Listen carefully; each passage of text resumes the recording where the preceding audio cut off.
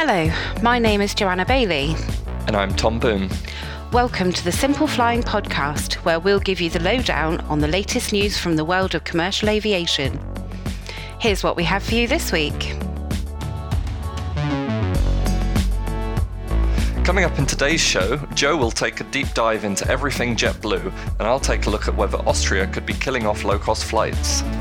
I'll look at why thousands of pigs are being flown to China on Boeing 747s, and we'll discuss a new COVID-friendly meal option being implemented. Finally, despite very publicly ditching social distancing previously, Lufthansa is still enacting the policy. We'll look at why. So, now you know what's in store, let's get on with the show. So you want to start this week, Joe? Yeah, why not? So I've had the opportunity to sit in on a couple of very interesting interviews with the head honchos over at JetBlue, and we don't talk about JetBlue enough on the podcast, I don't think. So I just thought it would be nice to kind of give a summary of where they're at, where they're going, and what there is to look forward to. So I heard from both the CEO and the president at JetBlue regarding kind of how COVID is affecting them, how they're getting back to flying, and what's coming up in the future. So at the moment, obviously, just like any other airline, they are operating at a very small amount of their capacity. I think, they have ramped up in the last few weeks, but they're still at about 30%. However, by July, they're looking to return about 50% of their previously scheduled capacity, which is actually better than they thought it was going to be. So that's one bit of good news. What I didn't realise, though, not being from the US, is that actually the situation in America is very much parallel to what we're experiencing in Europe. So where JetBlue is starting to resume flights to and from different states, just as airlines in Europe are having to deal with lots of different regulations in lots of different countries, JetBlue is also dealing with that same situation. So there's certain states that if you've flown from one state to another, you've got to quarantine for a certain period of time. So it's quite an interesting parallel to understand that challenge of dealing with all these different kind of ways of handling COVID is, it's being replicated the other side of the Atlantic as well. And obviously something I didn't realise. So they have had some support from the CARES Act, which has enabled them not to furlough any staff. And both of the executives were very, very positive about this. And actually, JetBlue's got a track record of a full 20 years never having furloughed a single member of staff. And they're really keen to maintain that. So obviously, a lot of US airline staff are a little bit worried about what happens in October, because that's when the CARES funding runs out. And after that time, airlines are no longer bound by this requirement to keep all their staff. But what JetBlue has said is that they are actively encouraging people to take some unpaid time off. So, and actually they've had a really good response from the team. It seems to be a very much sort of all for one and one for all mentality over there. And, the people that are taking time off are doing so willingly. There have been some rumours that it's been forced upon them, but that's not the message that we've been getting. Actually, it's been offered on a voluntary basis and people are quite keen to take a bit of time off through the summer months. So they're hoping that will balance out the need for, having to furlough any staff in October. Although Joanna Ghegarty, the president, did actually say that they will come back a slightly smaller airline. So I guess we'll have to wait and see how that pans out in the long run. But, fairly positive at the moment. I just wanted to talk also a little bit about how they're coping with the return to flying, because we're seeing lots of different approaches. Some things are fairly consistent across the industry, like extra deep cleaning and the wearing of face coverings. That's fairly standard across the industry. But JetBlue is actually one of only a few airlines that has promised to leave the middle seat free. And I think that runs through to the end of July. So on their narrow body aircraft, they're leaving the middle seat free in every group of 3. And then on their smaller aircraft, the E190 fleet, they're leaving the aisle seat free. So, they're kind of flying at a much reduced capacity, which, it's not sustainable going forward. But I think in terms of giving people confidence that they're being looked after when they want to fly, I think that's, it's a really positive step. And it's something that will be encouraging them. They've also been doing lots with technology, which is quite exciting. So they've got far fewer touch points at the airports. They already had kind of self-bagging and self-tagging, but Joanna said that she'd seen about, a sort of threefold increase in the number of people accepting of this touchless technology. So it's kind of revolutionised the way that passengers are checking in their bags and themselves and dealing with the tagging issue. They've also got self-boarding gates, and I know that they're running an interesting sort of boarding method that kind of boards the plane from front to back to stop people passing in the aisle. And she said that all this, everything that they're doing doesn't yet slow down the turnaround times, although it will obviously as the capacity ticks up. But at the moment, they're still managing to kind of stick to the schedules they've published and deal with all these different challenges. And they're actually trialling, which I thought was quite interesting, a UV technology on the kiosks to kill germs. So I think that's kind of on the bags as they go through. So to kind of zap any bugs that might be on the bags before they get loaded to avoid any transmission in the cargo hold. So yeah, all interesting stuff. But the one thing I'm always interested to hear about is London, and when are they coming and where are they going? When are they coming? So they're still targeting arrival next year. So I think originally it was hoped for fairly early next year, maybe in time for the kind of Easter break. But now they're looking at later in the year. They haven't really specified a time. I guess it's all dependent on how things go over the next few months, but they're very firmly set on doing it next year and not pushing that date any further back. Joanna was asked with quite some encouragement to tell us which airport they'd be going to, but she says they haven't actually decided yet. They're still weighing up options on London airports, and she's very focused on it having to be the right airport, not just in terms of whether the passengers will like it or whether it's affordable for JetBlue, but also in terms of the other airlines they connect onto. So, although she did note that more opportunities had been opened up through COVID with regards to airport slots and such like, she's still, I get the impression that she's still contemplating what's right for the sort of people that want to fly JetBlue. So we may be looking at more of a Gatwick or Stansted rather than a Heathrow. But, don't quote me on that because we just don't know at this stage. I've always thought that they'd be going into Stansted, but that's a view that I've had long before COVID, before all these slots have opened up. But it just makes sense because they're cheap and there's room there. There's no slot constraints because it's not a popular airport for long-haul carriers at the moment. But it's becoming that because, before COVID, we saw El Al say they were going to return. They're not now, I don't think. But there was also Air India launched 2 flights, and Emirates was operating 2 daily flights as well. Yeah, absolutely. it's definitely a contender, but I think perhaps they were looking at Stansted, and now because there's capacity opening up at Gatwick, they're thinking, do we, don't we? So I think we'll just have to wait and see on that one. But most excitingly, there have been some hints dropped about a lovely new Mint cabin being developed for the A321s that will be coming over to London. So, no details on that at this stage, but as we always say, watch this space, and as soon as we know, we'll share it with our readers because I can't wait to see what it's like. So that was my you and me both. That was my JetBlue update, and I'm really hoping to be on one of those flights, pretty soon into their schedule because it's so exciting to have a low cost option across the Atlantic. Again, don't forget Primera. Well, of course, and we're WoW Air, and there have been others, but I think JetBlue's operating model and their standard of service, it really sets them apart, and it's going to be something really exciting. Not to mention the lie flat possibilities for not ridiculous British Airways prices.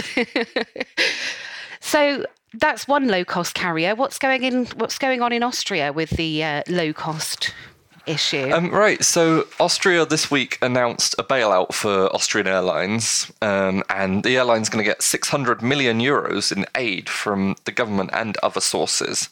So a quarter will come from the government directly, and then another quarter will come as an injection from the Lufthansa Group, and the final 300 million euros will come from bank loans. So it's quite a lot of money, but of course there are strings attached by the Austrian government, and According to Austrian Aviation, one of these is that flight tickets should be no less than 40 euros, which is around $45. And it's not entirely clear if this 40 euro minimum fare would just be to Austrian Airlines or to everyone. However, this next bit would apply to all carriers. And that basically says that airlines will not be able to sell a ticket for less than it costs them to operate the flight.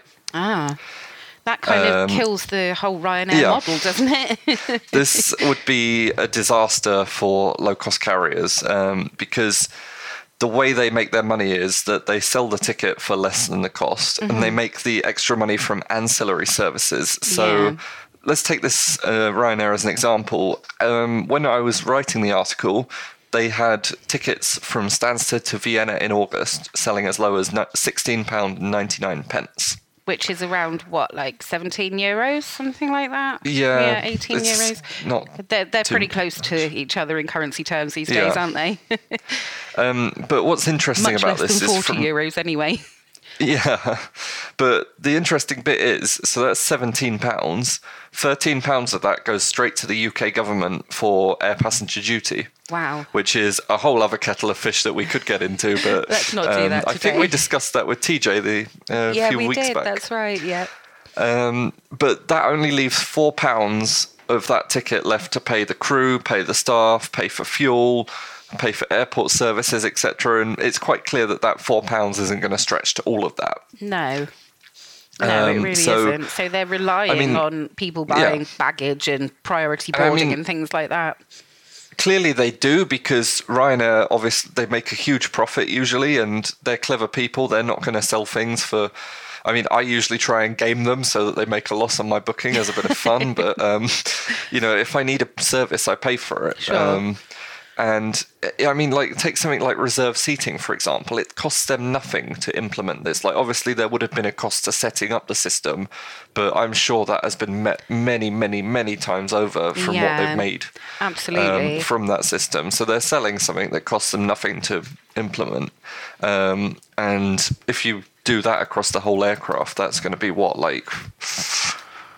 a few hundred at least, if not Good more. maths, John. Yeah, a few pounds. More, yeah, you got it. Sorry, it's too early. It's an interesting one, because the low-cost model isn't compatible with this, because say everyone pays, like, I don't know, just say, for example, 40 euros is the going cost of that flight. Then they've still, on top of that, got to pay for their baggage, got to pay for reserve seating, priority boarding, whatnot.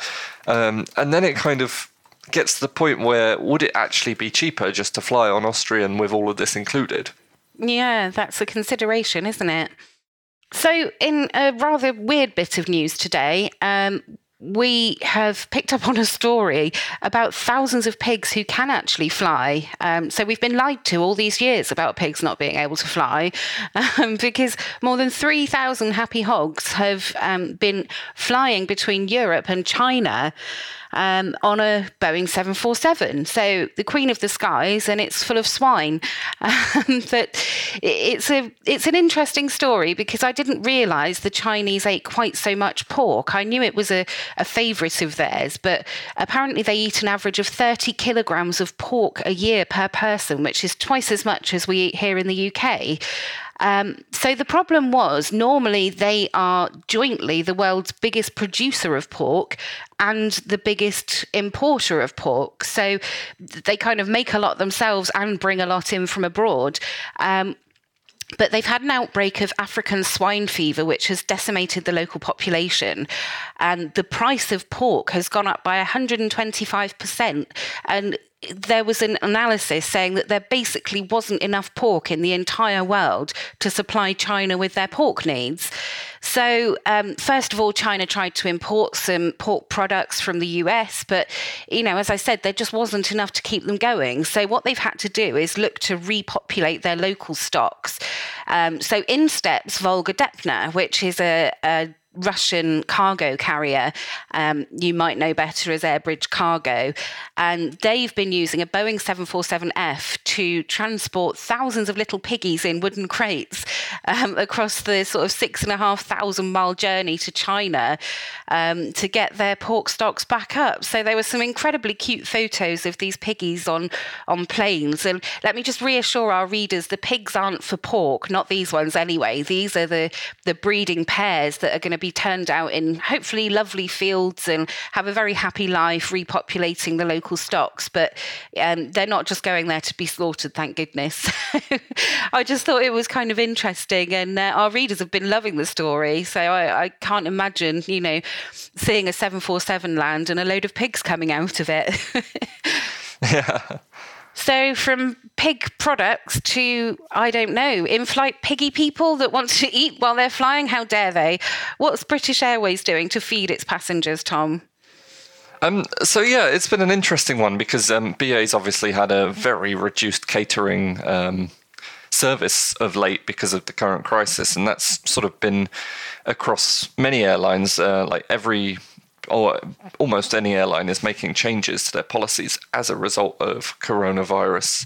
We've seen Qatar Airways with its famous full body PPE and Lot Polish is making passengers social distance in a chessboard pattern. So yesterday, British Airways revealed that it would be altering, yesterday when we're recording, of course, would be altering its catering service for the foreseeable future. And unfortunately, it's going to come as a downgrade to most passengers. But it's really a case of there's no ill intentions here. It's done with the health and safety of crew and passengers in mind. Of course. And what they're going to do with this new thing is that contact points are going to be minimized. So, for example, china plates and metal cutlery are being substituted with disposable alternatives for the time being, which means that countless people aren't forced to touch it, putting it out and bringing it back in and washing it. So that's it's kind of idea. Yeah, I mean, there's been people complaining about it from an environmental standpoint, but obviously this is not a new policy forever. This is just dealing with the current crisis. And I mean, if the environment is your policy, is your number one concern here, then I think you should be going after airlines that are still flying empty planes around rather than trying to safeguard the health of the people that are flying.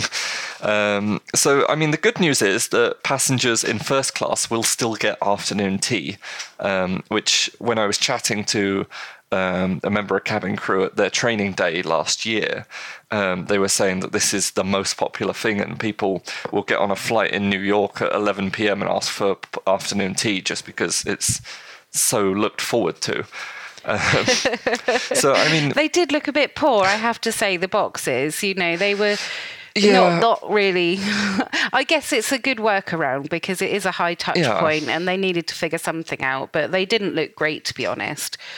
I mean, they're not the most amazing, and to be honest, I think I would turn my nose up at the World Traveller and Traveller Plus selections, which looked fairly uninspiring. But it's better than nothing, It is better than nothing. And there's still always the option of, if you want, you can take your own food on board. I mean, that's what I always do with Ryanair. And I've had no problems yet. Yeah, that's always an option. So the first class passengers get obviously the afternoon tea, and they will get hot food, which looked a bit like what you usually get in economy, but I'm sure it will be slightly tastier or whatnot, or more fancy. The sort of food for business class passengers looks slightly less fancy. It's still in a nice box. And then when you get down to economy and economy plus, they will share the same food, which all looked fairly uninspiring. Think of a sandwich with a tiny salad and a mousse and a bottle of everybody gets a bottle of water. But I guess the good news is that beverages aren't suffering. So the airline will still serve a mix of non-alcoholic and alcoholic beverages, including hot drinks like tea and coffee. Will that be with a trolley service as per before? I assume so, because I can't really see how you can manage the drinks otherwise. No, that's it. So, I mean, I guess we'll have to wait and see what people are saying about it. But in terms of short haul flights, passengers actually get a slightly better offering. Because obviously the airline very famously scrapped its free catering in economy for buy on board menu, which it's not been able to offer because of this because of the situation. Yeah. So instead, like obviously in Club Europe, you'll still get a meal. It's going to be in a box like everyone else, and it's probably not the most amazing thing, but you're getting something. And in economy, everyone will get a bottle of water and a snack. Ooh. And I did ask my contacts at BA what the snack would be, and they weren't able to tell me. So I guess it depends what they've got in the cupboard. yeah, it could be anything from like a bag of pretzels, I guess, to a sandwich with cheese. Let's not do that again, Tom. We're not going there. No. I think it's obviously not as amazing as what you can buy on the buy on board menu, but they're giving it to you for free, so it's an you improvement, can't really complain. isn't it? Yeah. Exactly. So I mean, I'm kind of keen to book a flight with BA sort of soon to see what this actually looks like in practice, but with everything that's going on, that's probably going to be a long way off, and maybe they've even gone back to their normal food by then. But it's interesting because we've had some people comment on Simple Flying saying, oh yeah, no, this is just another cost-cutting measure, and they're disguising it as coronavirus. But I really the hate don't for think BA is just insane at the moment. Here in the UK, you know, it's an absolute uproar about the potential layoffs that they're doing. But you know, I find it absolutely bizarre that they've had this tiny little loan from the government, 300 million, and are looking at potentially laying off up to 12,000 people. And I must say, it's up to 12,000 people. It's not definite that that's the number that's going. And the whole country is up in arms about it. But over in your neck of the woods, Lufthansa has had 9 billion euros of bailout. And they're looking at firing, what was it, 22,000 people? 26,000. And so far, nobody's saying anything. So, yeah, the mind boggles, the things people get angry about. But I don't think the meal boxes are necessarily a cost-cutting measure, and I don't think they're here to stay either. I think this is, you know, just dealing with the situation that's presented to them. No one would, like, they'd be shooting themselves in the foot if this was their long-term plan, because why would you spend X amount to fly on British Airways in first class with a boxed afternoon tea when you could fly with another carrier with a full first class service? You know, quite clearly this isn't the way forward, but it's more how we deal with things that are happening right now. Exactly. But talking of Lufthansa, you are flying Lufthansa soon, aren't you? Or you're planning to?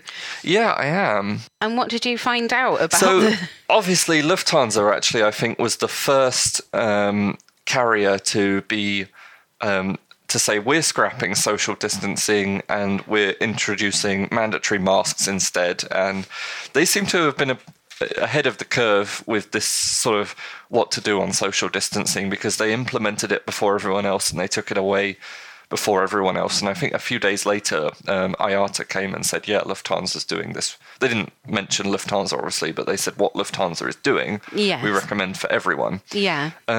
So imagine my surprise when I was booking flights and I was looking at the seat selection tool, and these are flights from Frankfurt to Bilbao.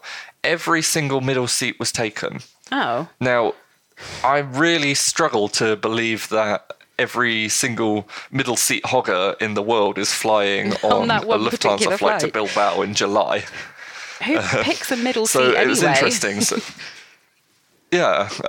So I did contact Lufthansa to ask about this, and they told me that the policy is it's sort of a implement social distancing where we can scenario. So they will sell every seat on the aircraft if the demand is there, but they've blocked out the middle seats until that demand arises. So the middle seats are only selectable, I think, like when check-in opens. Right, okay.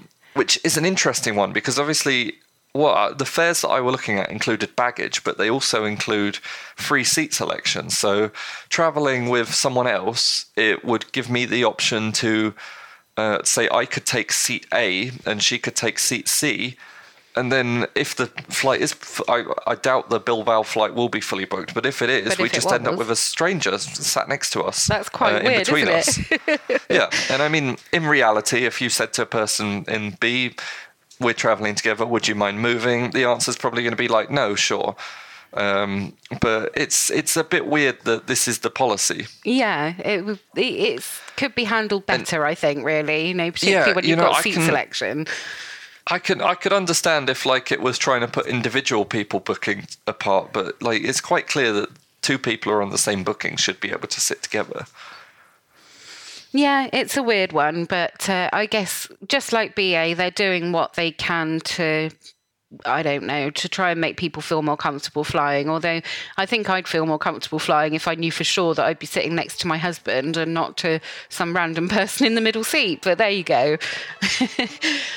Okay, well, I think that's it for today's podcast. I hope you've enjoyed it, and we welcome any feedback, as usual, at podcast@simpleflying.com. For more great content, you can visit our website at simpleflying.com or find us on social media. Simply search for Simple Flying. If you've enjoyed this podcast, please leave us a rating on your favourite podcast player. Thanks for listening. Bye.